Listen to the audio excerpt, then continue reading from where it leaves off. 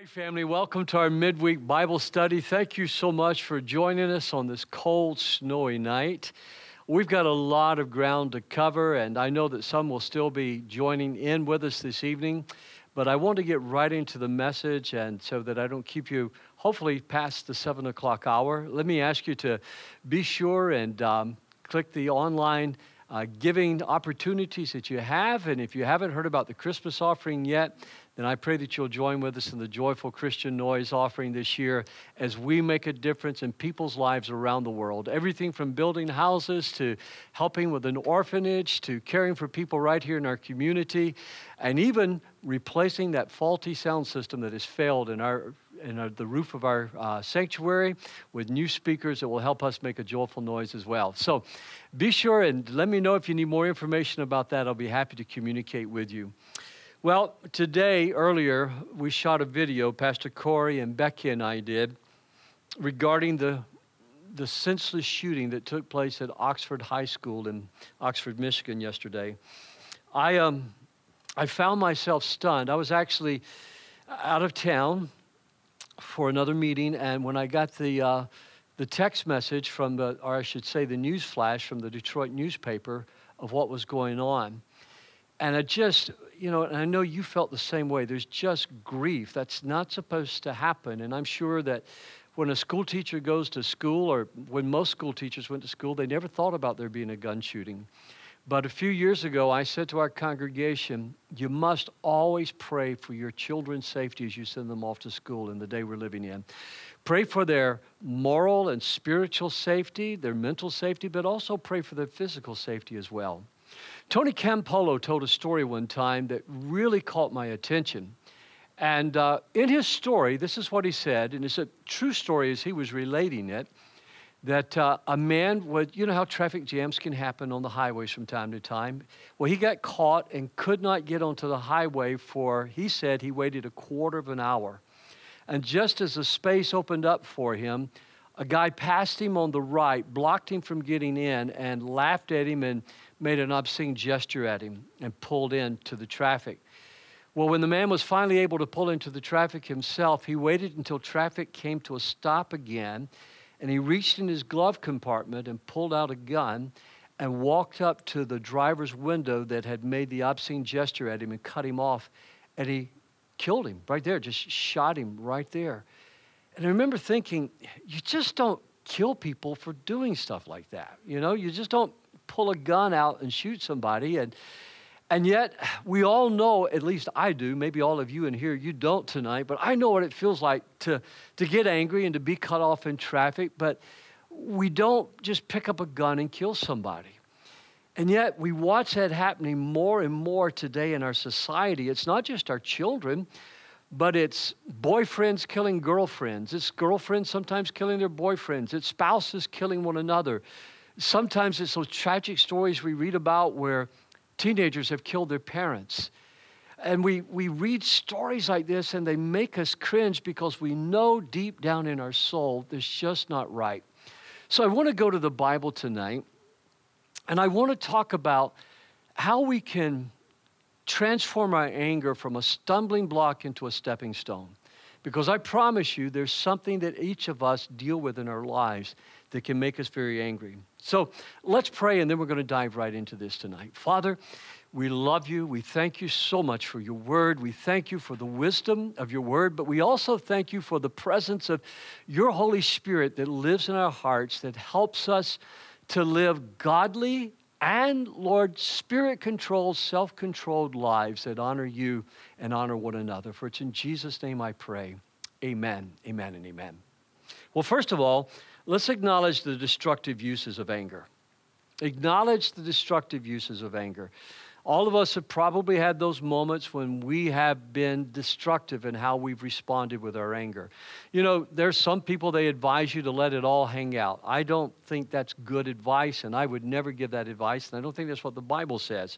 These are the people that kick the dog, and I tried to remember the name of the character in the Andy Griffith Show that when he would get mad, he'd throw a brick through somebody's window and then he'd make a little whooping noise and he'd run off. But it was his way of getting back at people. He was letting it all hang out. I've been in the grocery store and seen people get angry at a cashier or get angry at another shopper and just let loose with a string of obscenities and things that have just made my blood curdle, especially as I've watched the little children that are with them cower in fear. We live in an angry society. Some people have told me before, said, Pastor, I have an Irish temper. I just can't control my temper. And I'm very quick to tell them that's a lie from hell that you've believed. You can control your temper. A woman came to Billy Sunday, the great evangelist, years and years ago. She came to him and she said, she asked for prayer. She said, I have this uncontrollable temper. I just burst out in anger. And then after she told him everything, she was kind of embarrassed. So she said, but it's over with in just a minute. And this was Billy Sunday's reply. Well, so is a shotgun blast, but it does a lot of destruction in just that little minute that it takes place. I've looked at famous people for the years and tried to see how they handled their anger. FDR was very, very well known for suppressing his anger and smiling, even when people were shouting and screaming at him. But he died in my home state of Georgia at only 63 years of age from cardiovascular disease. And then you take Harry Truman, on the other hand, who could let loose, according to his biographers, with some pretty colorful sayings when he got angry. He lived to be 80-something years old, but still, either way, suppressing or expressing our anger, it's dangerous to do. Another thing that people sometimes do, and it happens in families, it happens in marriages, sometimes, unfortunately, it even happens in churches, is people break off their relationships rather than trying to reconcile and work through the things that have made them angry. Look with me at the Word of God tonight in Ephesians chapter 4, verse 26 through 27. Don't sin by letting anger control you.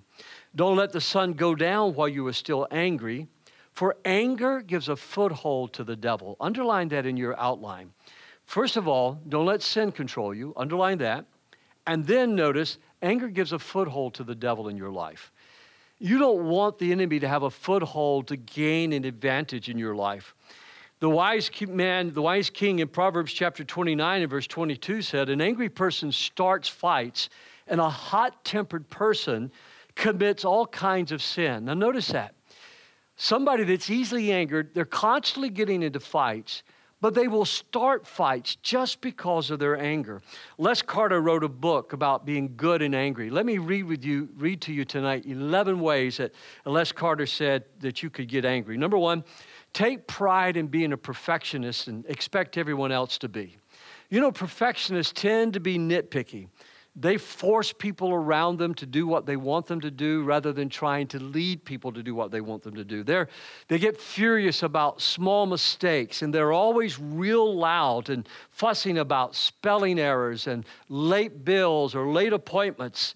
Secondly, don't listen to anyone, Dr. Carter says, don't listen to anyone else's view but your own. Keep pushing your own view as the right view because you know that you are right all the time. You know that you never make a mistake, and you know nobody knows as much as you do, and your way is always the best way. The third thing that Dr. Carter says, if you want to live an angry life, he said, overload your schedule. He said, because then you'll be miserable. You'll be like a rubber band stretched to the breaking point, and you're always on the edge. Fourthly, Dr. Carter said, expect other people to cater to your needs. Why? Well, isn't that the reason God put them here on this earth, is to take care of you and to meet your needs?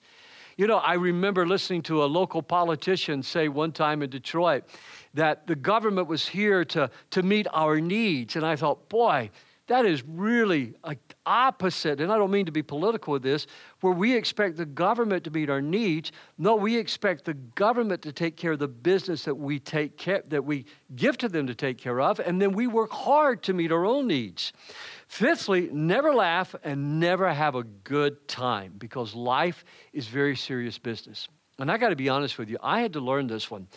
Becky brought so much laughter and so much joy into my life because I had as a young person, young man, I prayed for a vision that God would help me see what it was like for people dying and going to hell. I talked about that years ago here at church, and I never want to relive that experience again. It was a miserable, frightening experience in my life, and everything became so serious for me that I always had to be about the business of reaching lost people for Jesus. And Becky helped me to learn how to relax and how to enjoy life, and to say to me, don't see yourself as other people's salvation. Learn to trust God. Learn to know that God works in people's lives. And I remember watching The Cross and the Switchblade, and there was a song in there that was based upon a sermon that David Wilkerson had preached, was about, we're not the ones converting people, but we trust the Holy Spirit to draw others to him.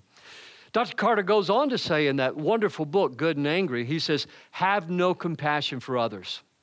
In other words, you worked hard and you pulled yourself up by your bootstraps. You worked hard and you went to school. And other people, if they'll just work hard like you do, doesn't the Bible say God helps those who help themselves? No, it doesn't. But a lot of people seem to think that. And so they have no compassion for the poor. They have no compassion for the unemployed or the underemployed. Number 7, make fun of and put down people who are different from you. Maybe their skin color is different from yours. Maybe the way they speak is different than yours. Use slurring words to ensure they're looked down upon. Yesterday, on my way back home, I was returning some phone calls, and one of my phone calls that I was returning went to an answering service. And I could tell from the young woman's voice that she was from the South. And I said to her, I said, hi, my name is, and I told her my name is Dennis Clanton. And I said, but I am originally from Macon, Georgia. And I said, that beautiful accent of yours tells me you're from the South as well.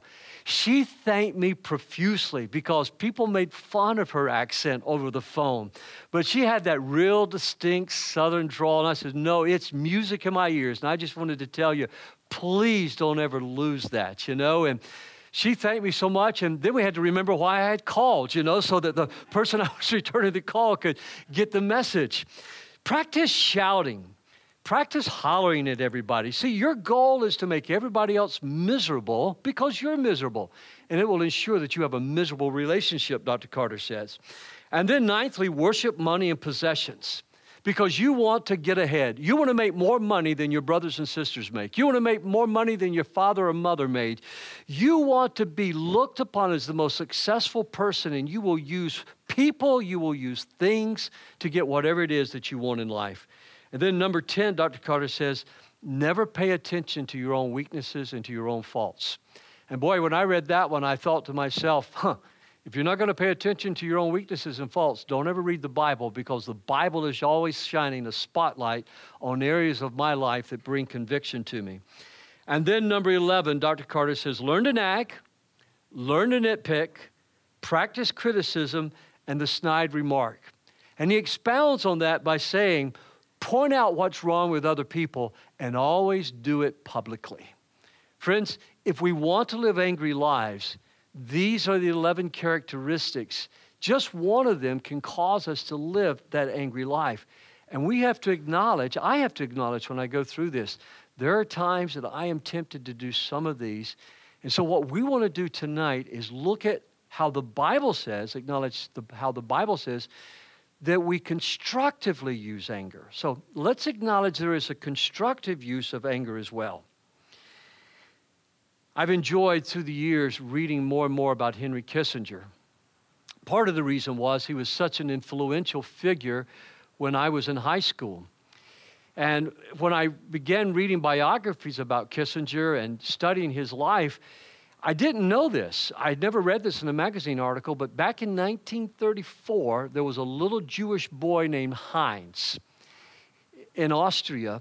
He learned all of his religious lessons very well in Judaism, but Hitler Youth were roaming the streets, and they cornered him, and they began to assault him, and he managed to talk his way out of it. He says he channeled his anger into trying to talk and to have dialogue. And he managed to get out of that situation. He said, I learned that you could actually have a conversation rather than fight. Well, his family moved to the United States. And of course, they Americanized their names. And That Heinz became Henry Kissinger, who is well known for his works of peace and diplomatic work. You see, friends, you and I have to learn that there are times in life when it's more helpful to have a dialogue and a conversation rather than to fight. I don't know what was going on in the mind of this young 15-year-old boy. I don't know what was happening. I'm praying for him like Jesus taught us to pray. I'm praying for the families of those that are grieved, but something happened in that boy's life. I'm not judging his parents. I don't know anything about his home life. I don't even know anything about him. But as I read the newspaper, and some were coming in tonight telling me some of the details that I haven't had a chance to read about this afternoon, one of the things that I'm fully convinced of, if you were to go through this list of 11 things, you would probably find one, maybe two, or maybe several of those factors at work in his life that Dr. Carter talks about in his book, Good and Angry. Let's look at Exodus 34 and verse 6, because this is where I want to anchor my thought from on constructively using our anger. The Lord passed in front of Moses, calling out, Yahweh the Lord, the God of compassion and mercy, I am slow to anger and filled with unfailing love and faithfulness. Just a few weeks ago, we dealt with this verse of Scripture here at church at length, so I won't do that again tonight.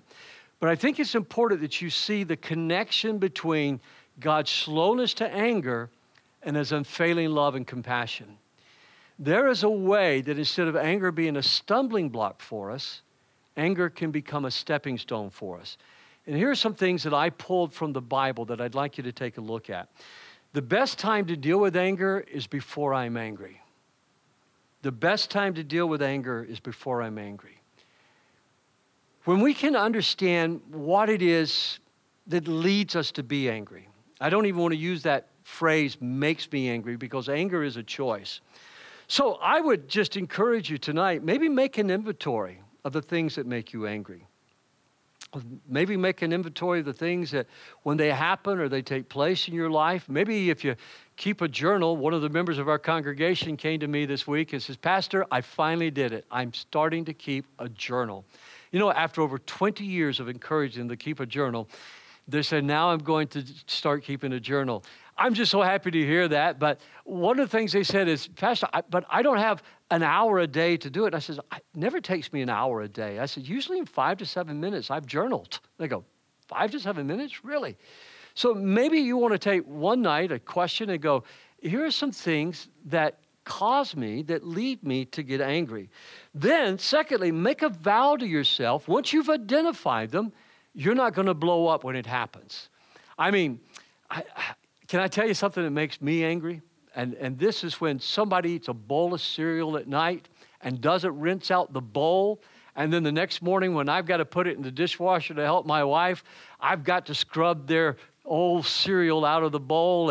And you say, well, why don't you just leave it for them to do? Well, it's just quicker to get it into the dishwasher and for me to get it out of the way and to comfort myself with saying, who is so lazy as to do this?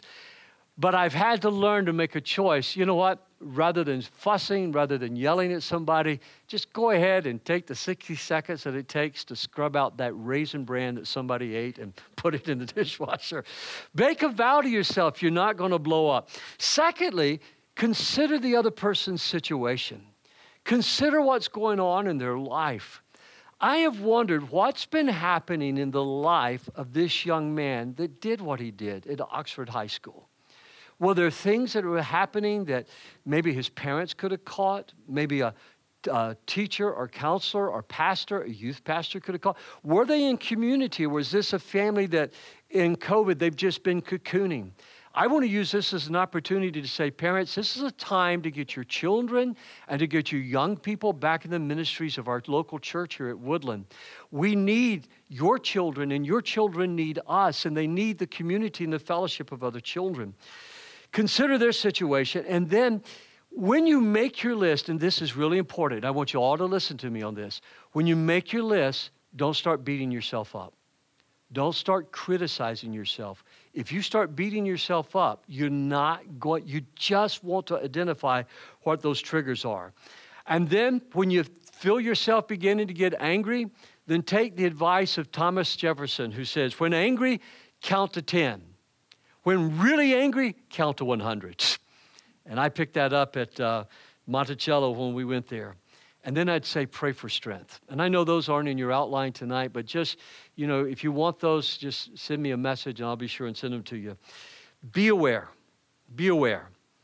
The Bible says slowness to anger makes for deep understanding, and a quick-tempered person stockpiles stupidity. Now notice that.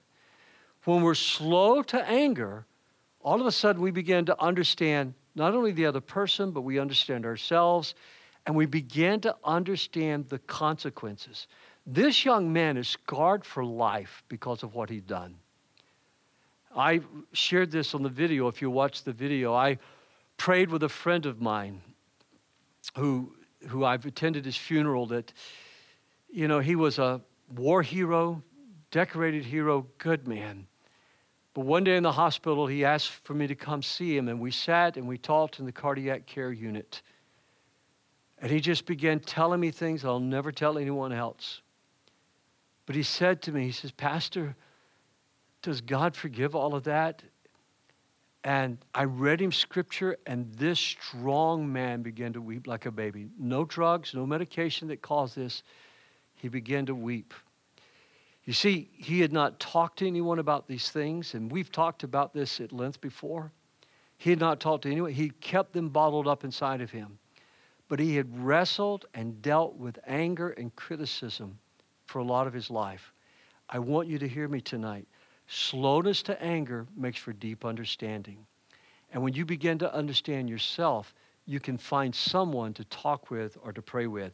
But don't forget this either. A quick-tempered person, they stockpile stupidity. Like some people were stockpiling toilet paper during the worst part of COVID, or some people were stockpiling coffee. I made sure I had plenty of coffee in case the worst happens.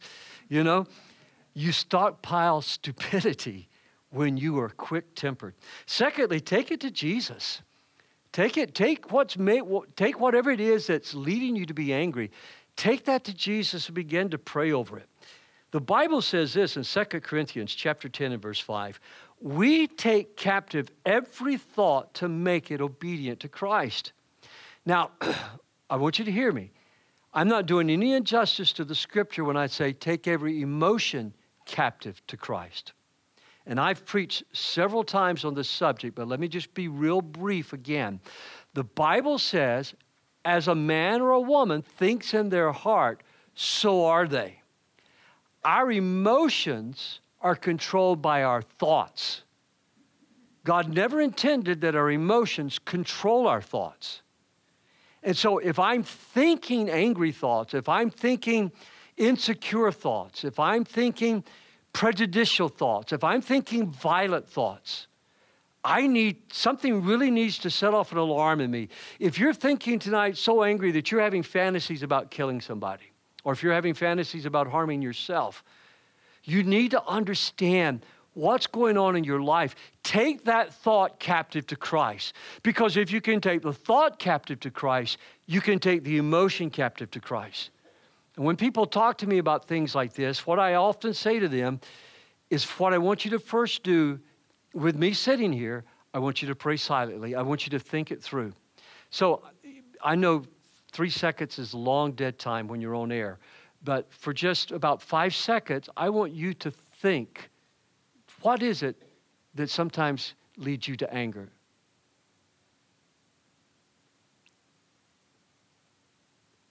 I don't know if that was 5 seconds, but I counted to 5 slowly. You see, a lot of times we're not used to just thinking. So think through your prayers silently, and then I ask them, while I'm sitting here, I want you to pray aloud. And somehow or another, that few minutes, and in my study, we may sit for 5, 7, sometimes 10 minutes just silently. I'll read the Bible while they're praying silently. And then I'll listen to them pray. And I've seen people begin to weep. I've seen people slide out of their chair and get on their knees. There's something about thinking first, taking every thought captive. Does this make sense? Taking every thought captive to Christ that then transforms the emotions into healthy emotions. So I want to just do this right now. Will you just bow your heads with me at home? And those of you here with me tonight, would you bow your heads and let's pray. Father, we thank you that you created us not only as thinking human beings, but you gave us this beautiful, powerful, wonderful set of emotions in our lives as well. Lord, you've also given us the ability to be angry, but not to sin. Lord, for anger to become a stepping stone, for being slow to angry to lead us, Lord, to deeper love and deeper compassion, deeper, Lord, joy, as we see, God, your good and perfect and pleasing will being performed. So I ask you right now, Holy Spirit, help us, because we just can't do this on our own. Help us to bring every thought captive to Christ. Every political thought, every social thought, every marital thought.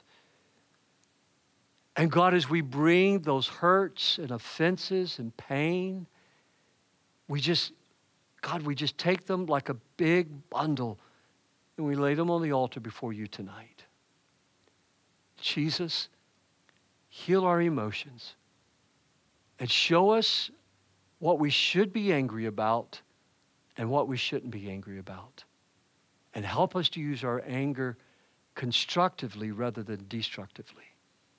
For it's in your name I pray. Amen. Now, if you're a Bible student, every sentence I prayed just now was informed by a verse of Scripture. Remember, I said Sunday in a funeral, punctuate your prayers with scriptural promises. Every sentence I prayed was undergirded by a biblical promise. The next thing I'd say is accept responsibility for your anger. Angry people typically never accept responsibility.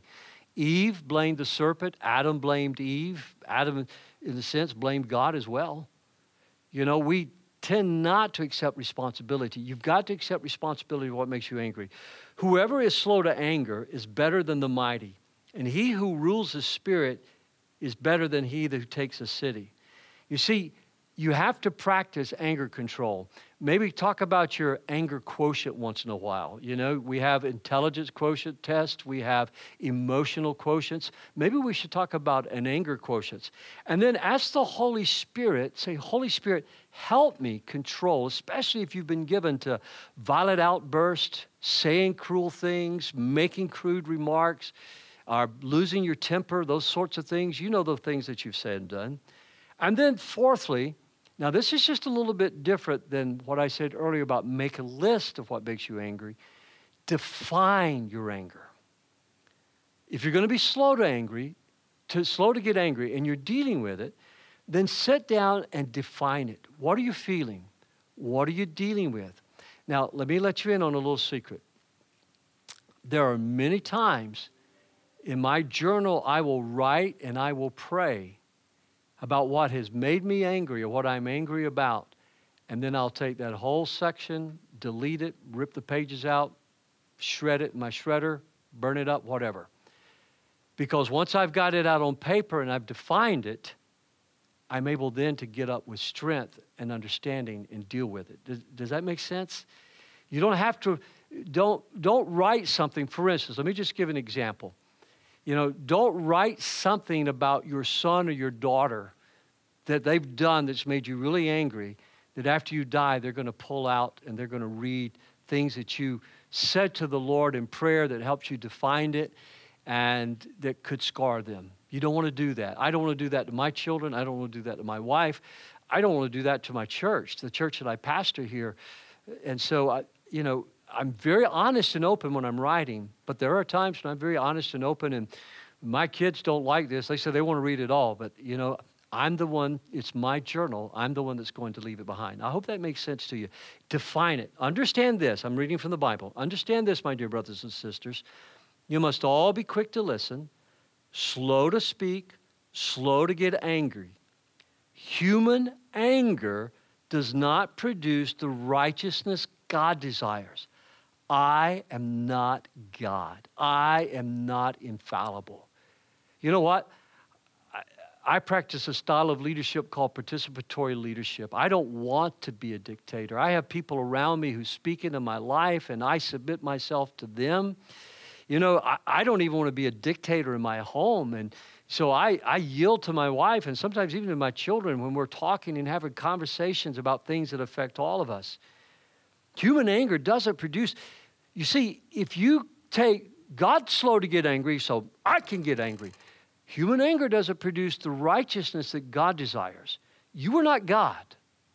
And churches, I led business meetings for churches, when I was doing that sort of work, seeing people say cruel things, hateful things, mean things, families divide, churches divide.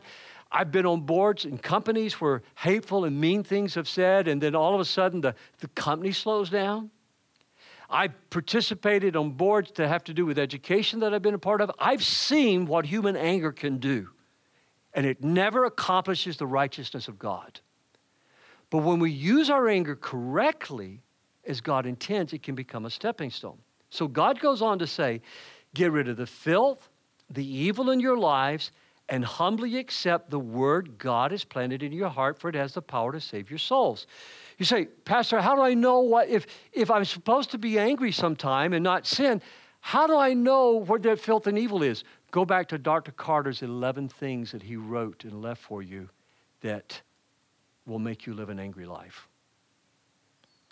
When I don't get my way, I trust God. I trust God even in the process. If I don't get my way, I trust God in the process. I go home, I put my head on the pillow. Am I disappointed? Sure, of course, sometimes I'm disappointed. I've invested into those things that I think are good. But if it doesn't happen, I trust God and say, God, I think you're protecting us. I think you're leading us here, and I'm just going to yield to that. That's a good, healthy way to live. And I'll tell you this, you'll find God will honor that sort of decision. Where am I at on time? I don't want to go way past 7. 7:04. I'm already past 7. All right, let's do this real quickly. All anger is rooted in pain. All anger is rooted in pain. You might want to jot these down real quickly. I'm going to be real quick. If you want them later, you can text me or email me or something like that. Hurt usually involves something in our past. When somebody tells me I'm hurt, usually there's something in the past that has hurt them and they feel vulnerable. And so they're getting angry in order to protect themselves. They're very sensitive. When somebody tells me I'm frustrated, then that tells me there's something presently going on in their life. There's an unmet need, an unmet goal, sometimes an unmet expectation. One of the best examples of dealing with this was when Becky and I were directing youth camps. And I will never forget, there was a team that, sometimes as a camp director, you see things that you just know this particular team, they didn't have the athletic skills. They didn't have some of the talent skill. We had all kinds of things that people could do to earn points. But this team, you knew they weren't going to be in first place. As a matter of fact, they kept falling further and further behind. But their team leader became an excellent psychologist, spirit-filled psychologist. And one day he set his team down and we talked about it together. His name was Glenn. And he said, do you mind if I create a chant for them? It really doesn't matter. It really doesn't matter. And then when we come to church at night, we're going to go, this is what matters. This is what matters. And so that team of losers all week long, they carried that banner proudly. It really doesn't matter. And then they would come in for the camp services. This is what matters. What a great way to live life, because camp was going to be over. They weren't sore. They did lose. They weren't sore losers, and I've seen sore losers. And I got to tell you what I did. I love those. I almost said losers. I love those kids so much that I took pizza to their cabins and watermelons to their cabins that night because they had a winning attitude. So understand what really matters and what doesn't. And fear, when somebody tells me they're afraid, they're angry because they're afraid, there's something in the future that's concerning them and worrying them. And then I would say this. Don't let the pain that you're experiencing that's caused by others make you crabby at home. I understand that, but you don't want to be crabby at home. And then finally tonight, allow the Holy Spirit to transform your anger into good. Allow the Holy Spirit to do that. There's the scripture there. It's so important. I'd like to read this one line from this verse of scripture. Would you just notice carefully with me? He decided from the outset to shape the lives of those who love him along the same lines as the life of his son. When I see what Jesus got angry at, he got angry at men for condemning a woman because she had been caught in an adulterous affair. When Jesus comes back, he's coming with grace and mercy. He got mad at people who were more concerned about their religious observances than they were about a crippled man being healed. He got angry at people who took the work of God and used it to fatten their purses rather than to worship God and to help others. You see the slow anger of God being expressed not for a personal affront, but towards compassion for others physically, spiritually, emotionally, and in our worship for him as well. One more story, and then I'm going to close. I think it's the best story I know. Watchman Nee told the story of a Chinese Christian, and if you've never read any of Watchman Nee's books, they're deep, they're great. But he told the story of a Chinese Christian that he would pump water into his rice paddy to water his rice every single day from the river. And his neighbor, when he got done pumping the water, would lift the board so that all the water he had pumped would run into his rice paddy, and he'd have to rewater his fields again. Therefore, his communist neighbor wasn't having to water his rice paddy.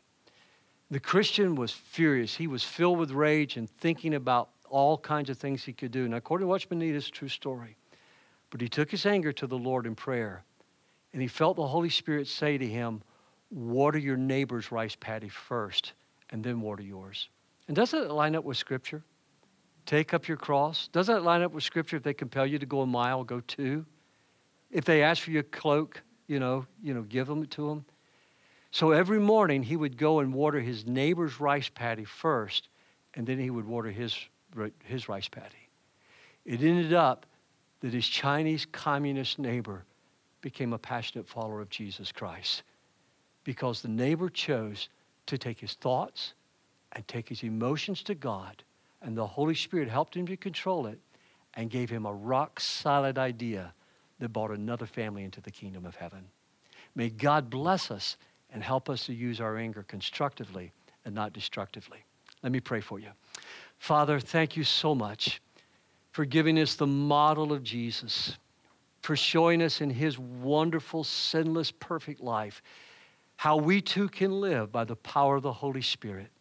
And I ask you tonight to help us take these words of wisdom, apply them to our lives, to our families, but at the same time, Lord, we pray for those that are grieving tonight, the parents who've lost their children. God, we do not have words. We only moan, we only groan in our spirits for those families. And we pray for this young man and for his family. Oh, Jesus, we ask you that justice will be done, but this young man will be saved. We pray all of this in the holy name of Jesus Christ. Amen, amen, and amen. God bless you. Good night.